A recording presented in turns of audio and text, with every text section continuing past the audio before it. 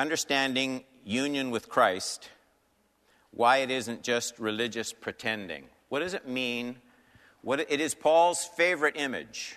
John uses it a great deal in pictorial language, like a branch abiding in a vine, and living water consumed, and bread eaten. Paul uses the term in Christ, Christ in you. He uses those over and over and over again. And yet I think if you ask the average Christian, what does it mean to say you are in Christ? Does it mean behaving the best I can as though Christ lived in me? I think a lot of people would kind of come down to that. I took 2 messages to talk about why union with Christ is more real than that and how it works. And this morning's topic is, why do I feel more united to Adam than I do to Christ? 2 texts, 1 Corinthians 15, 45 to 49, and then we'll be in Romans 8, 18 to 25. This is from the English Standard Version. Thus it is written, this is Paul speaking, quote, "The first Adam became a living being. The last Adam," that's Christ, "became a life-giving spirit. But it is not the spiritual that is first, but the natural, then the spiritual." In other words, Adam comes first, Christ second. The first man, that's Adam, the Genesis 1, 2, 3. The first man was from the earth, a man of dust. The second man is from heaven, calling Christ man because of the incarnation and the actual humanity that he took. 48. As was the man of dust, so also we, those who are of the dust. And as is the man of heaven, so also are those who are of heaven. This, just as we have borne the image of the man of dust, we shall also bear the image of the man of heaven. So this is Adam.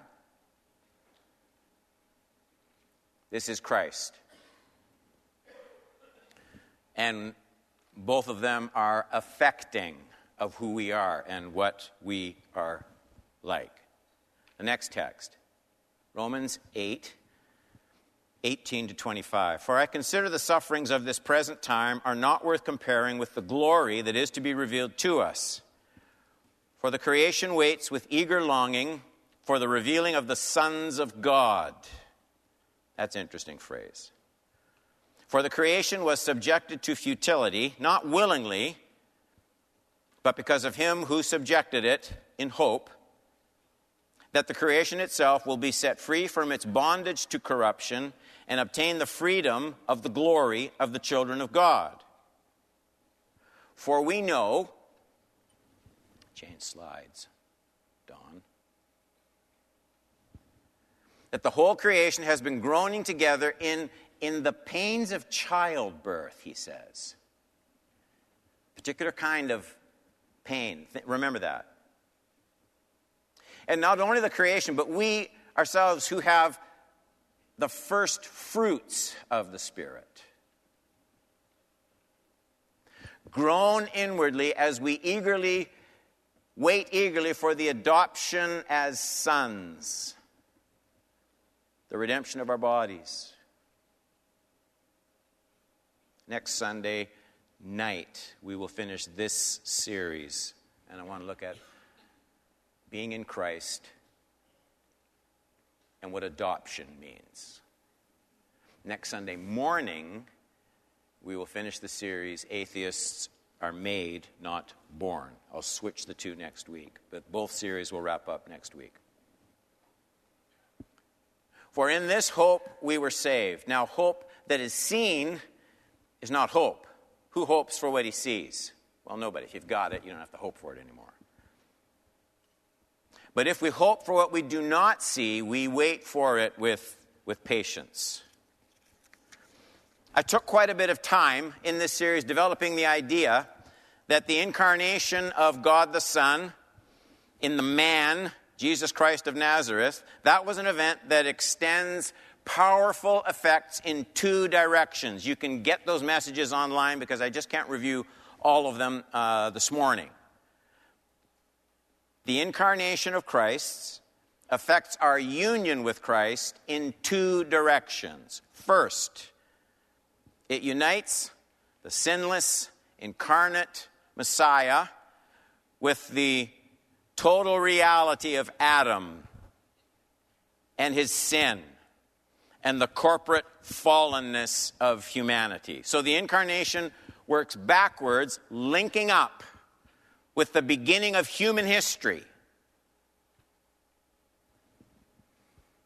I say it reverently, but Jesus doesn't come just as a picture of what we ought to be, though he is that for sure.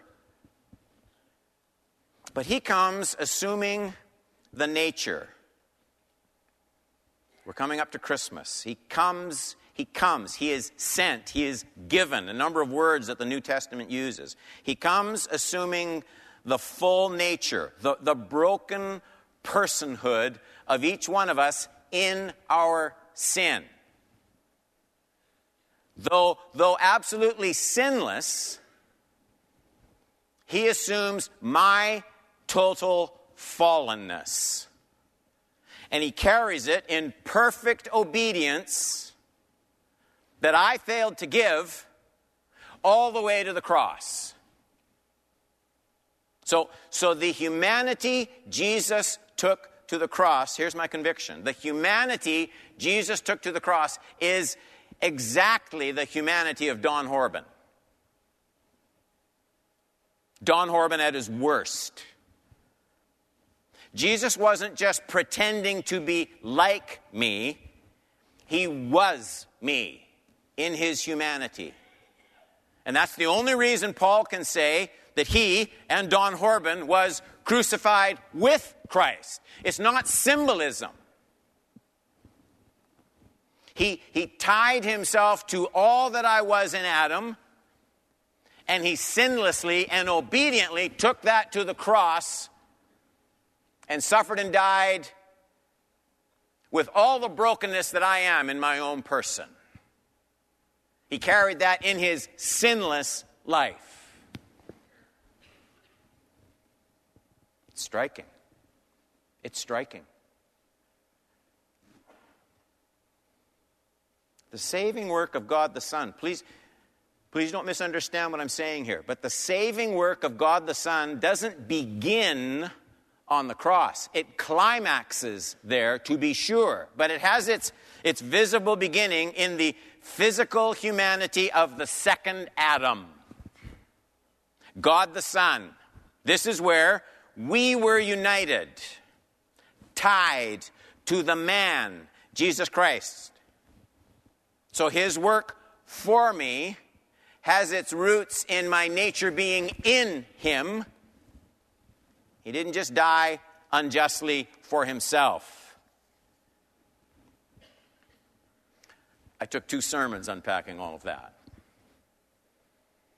I said the incarnation extends the effects of our union with Christ in 2 directions. First, it works backwards into real history, right into the fall of Adam. But secondly, the incarnation presses into the future, because the incarnate Christ is also the creator of the universe. And he is working on a brand new creation. All that Adam lost and more will be restored by the second Adam in a new creation that is yet to come. And he takes me with him, because I'm united to him, he takes me with him into that. His mission extends beyond mere forgiveness, way beyond mere forgiveness. In our union with him, we are carried with him into the beginning of this new creation. The original creator is now recreating. At this moment, there is exactly one place. There is one actual physical place in this whole universe where the new creation has taken effect. And that is the risen and ascended body of the man, Christ Jesus. And that's why Paul says that's the first fruits. But here's the thing. I am in him. Really in him. And so the one who comes and dies on the cross, takes my fallen nature, is also the one who created the world and is recreating it. His death provides pardon for our guilt. He dies a real death. And because we are one with Christ, we die with him. That is what Paul means when he boldly says he was crucified with Christ. And the Bible makes it plain that Father God has eternally predetermined, predestined. That's not a bad word. We believe in predestination. It's a New Testament word. That mankind's pardon would be accomplished in no other way than in Christ. You can read that if you want in Ephesians 1, 3-6. Blessed be the God and Father of our Lord Jesus Christ, who has blessed us, in Christ, with every spiritual blessing in heavenly places, even as he chose us in him before the foundation of the world, that we should be holy and blameless before him. In love, he predestined us for adoption as sons through Jesus Christ, according to the purpose of his will, to the praise of his glorious grace, with which he has blessed us in the beloved. God blesses us in Christ, 3. Chooses us in Christ, 4. Predestines us in Christ, 5. Adopts us in Christ, 6. God has no other way for redeeming or recreating except through union with Christ, which has its beginning in the incarnation. All who will be redeemed will be so in no other way. God has predestined it to be so.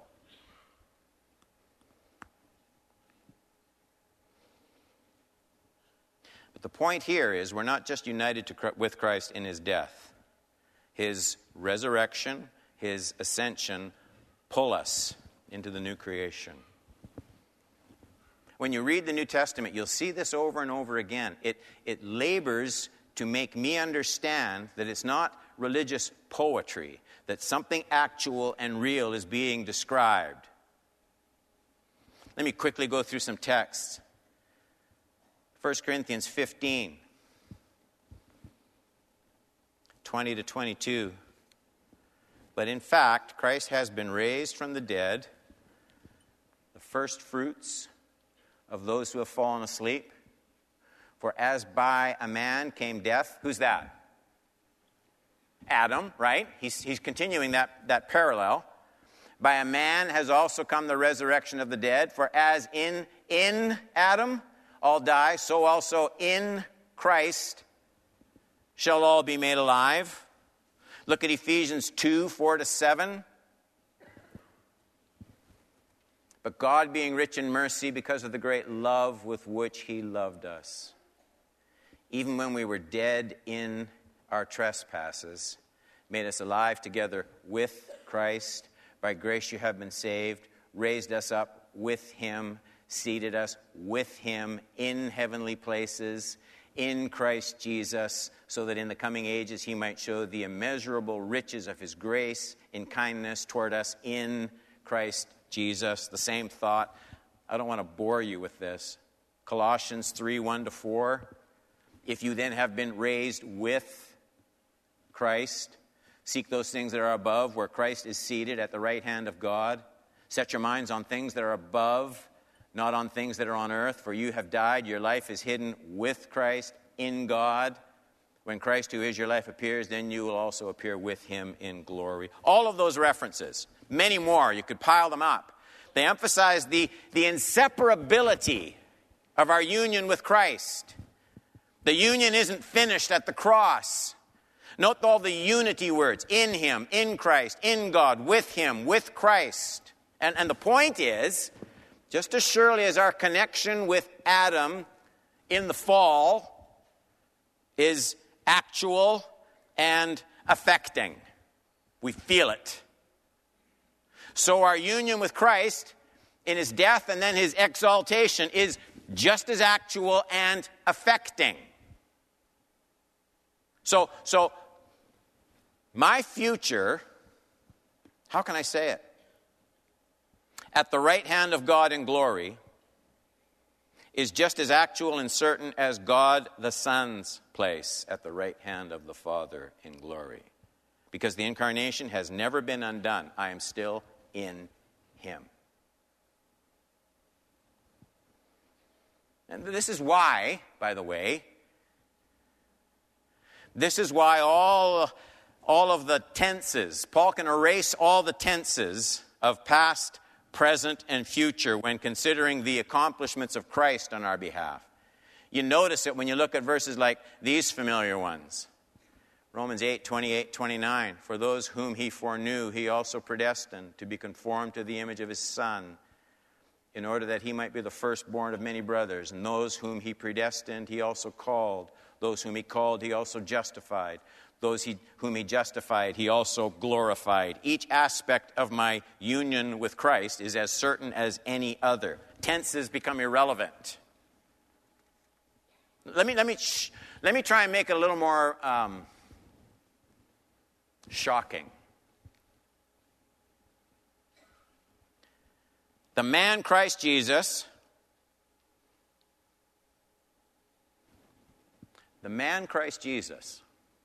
is just as much me at the right hand of the Father as he is God the Son at the right hand of God the Father. Does that make you fall off your chair?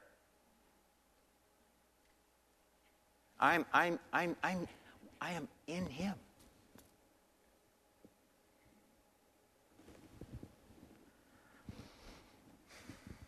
I said there'd be this preamble and then 2 points that I want to wrap up. Here's why this matters. When you lose track of this idea of being in Christ, what happens is, we don't mean to, but if you think about it, you see this over and over again. What happens is we start to think of the benefits we receive from Christ apart from union with him. And so someone may be rather careless in their Christian life, comes, and they come to Jesus, and they've learned this since they were little kids. And they say they're sorry, and they ask Jesus to give them forgiveness. See? And Jesus says, you need forgiveness. Here is some forgiveness. And he, there, I forgive you. And they say, thank you, Jesus. Thank you for this forgiveness. And off they go. But if they don't understand that you don't get forgiveness from Jesus, you are forgiven by being in Christ, then what's going to happen is they will just come and take forgiveness when they need it.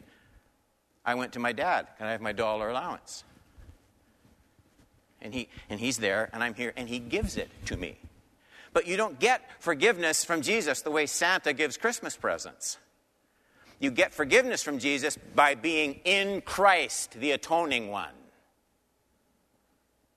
And so you can't just take pardon and live life on your terms, because pardon comes from being in the one who lived sinlessly and died on the cross, bearing God's wrath for my sin. And I'm covered as I am in Christ.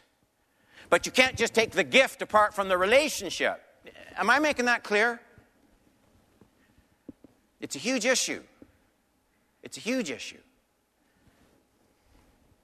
Now that brings 2 questions. Point number 1. Remember, don't panic.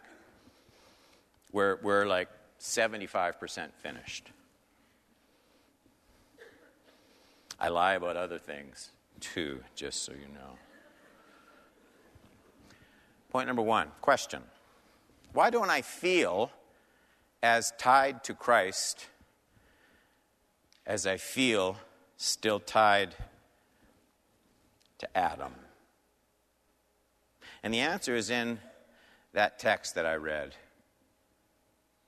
1 Corinthians 15, 45 to 49. Thus it is written, the first man, Adam, became a living being. God created him.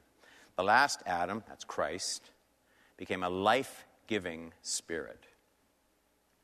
But it is not the spiritual that is first, but the natural, and then the spiritual. The first man, that's Adam, was from the earth, a man of dust. God formed him from the dust. The second man, Christ, in his incarnation, from heaven. As was the man of dust, so also are those who are of the dust. We're like Adam. That's what he's saying. Like Adam. And there's an inward likeness to Adam. And we die like Adam. As was the man of dust, so also are those who are of the dust.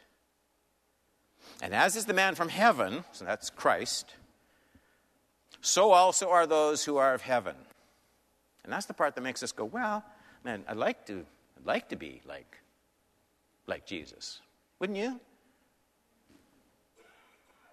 Just as we have borne the image of the man of dust, we shall also bear the image of the man of heaven. And the important words for our consideration now are those closing words of 49. Just as we have borne the image of the man of dust, we shall also bear the image of the man of heaven. And Paul's point seems to be the effect of our unity with Adam. The effect of our unity with Adam is it's already manifested. There's nothing else to unfold. The fruit of Adam's original sin has already sprouted and bloomed in our lives. It's a past reality with all of its present consequences now revealed in our lives. And that's why Paul says we have borne the image of the man of dust. We know what that's like. We lose our tempers. We can be materialistic. We can be proud. We can be unteachable. We can be vain. We can be forgetful of God. We can be angry with people. We can be filled sometimes with vengeance. So nobody really has to walk into this sanctuary and prove to us that we've got Adam as an ancestor. Are we all agreed on that one? And if that brings any doubt to your mind, drive out to the cemetery.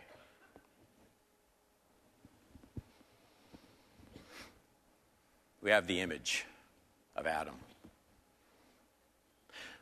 And it's right here, and it's fully bloomed. We have to, in fact, work to die to self, crucify self when we follow Jesus. It doesn't just flow out of us naturally all the time. Now, it's not the same with the fruit of our union with Christ. This reality has only sprouted in the risen body of Christ Jesus, God the Son.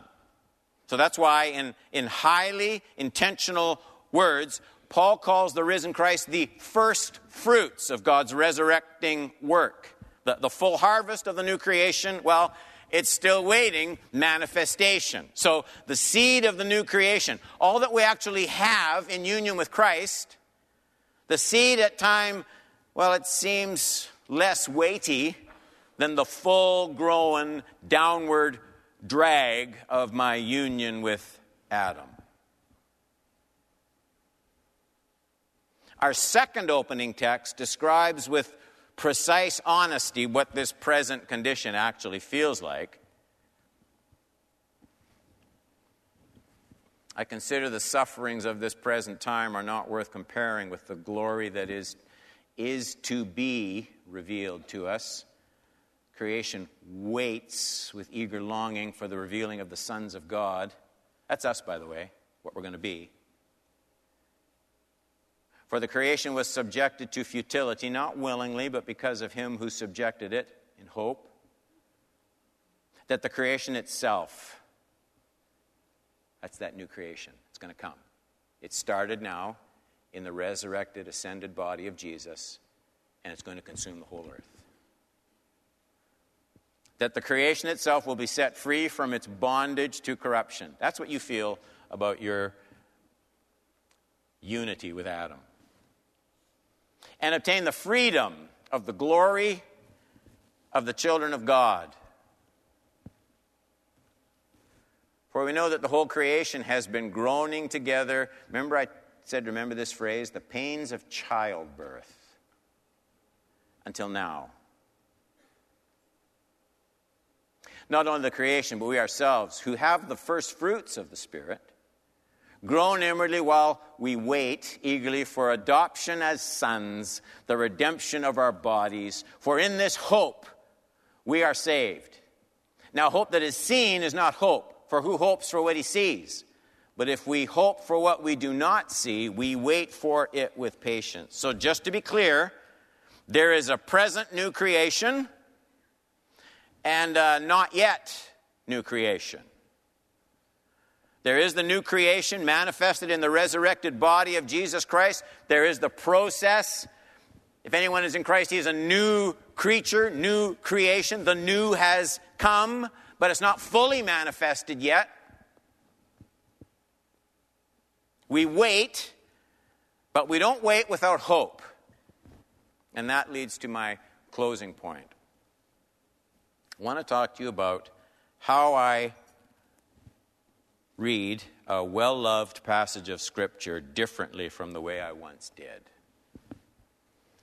Here's one of the best-loved Bible verses, maybe next to John 3:16. One of the best-loved verses in the whole church. And here's how I don't think I properly understood it. Here's the text. The text is Romans 8:35 to 39. My dad used to quote this all the time. Who shall separate us from the love of Christ? Shall tribulation or distress or persecution or famine or nakedness or danger or sword? As it is written, for your sake we are being killed all the day long. We are regarded as sheep to be slaughtered. No, in all these things we are more than conquerors through him who loved us. And he talks about this wonderful certainty that he has.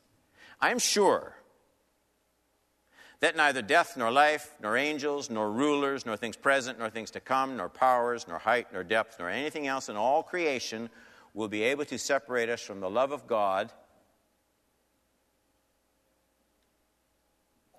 in Christ Jesus, our Lord. We love the certainty, don't we, of Paul's words. There's no doubt in this text. And it kind of helps purge doubts from our hearts, just reading it. So far, so good. Nothing can ever separate me from God's love. But that's not all there is in that text. I mean, the words are very planned, careful, theological words. Nothing in all creation will be able to separate us from the love of God in Christ Jesus, our Lord. And it's those last 5 words, I think, that carry all the freight. The reason Paul is so certain nothing can separate us from the love of God is that love of God is all tied up so firmly with the doctrine of union with Christ. In other words, consider how much Father God loves the Son. How committed is the Father to the Son? The Son who perfectly fulfilled the Father's will. Not one other person ever has. The only man who was a covenant keeper before a holy God. We're all covenant breakers. The Son who came all the way down, taking on himself the full weight, the full reality of broken humanity. The Son who lived a perfect earthly life, fully aligned with the Father's will at every point. The Son who could not be held by death because death had no legitimate hold on him. Consider how the Father loves the Son. And now, I am now in that Son. He is still the man, Christ Jesus. He is still united to Don Horban as the man, Christ Jesus. I am in him. And because the incarnation can't be undone, can't be diluted in any way, I am eternally inseparable from Christ Jesus. Nothing in all creation can ever change the depth of the Father's love for the Son, and nothing in all creation can ever change the depth of the Father's love for Don Horban, who is one with the Son. So here's how my understanding of that text. It's not a big deal, but it is to me. Here's how my understanding of this text has changed. I used to think nothing could separate me from God's love the way nothing could pull a child from a mother's hug. That's fine. I have no problem with that picture. But I've come to see Paul offering a better one. I now think that because of my real union with Christ, nothing can separate me from God's love. For the same reason, nothing can separate the milk I pour in my tea from the tea after it's in there and I stir it. They're one. They're one. Christ is the tea. I am the milk. I am in Christ. You can't pull those things apart. You can't pull those things apart.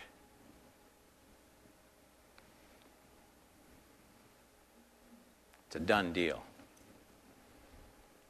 Inseparable. Next week at night, we're going to study adoption in Christ. Let's pray.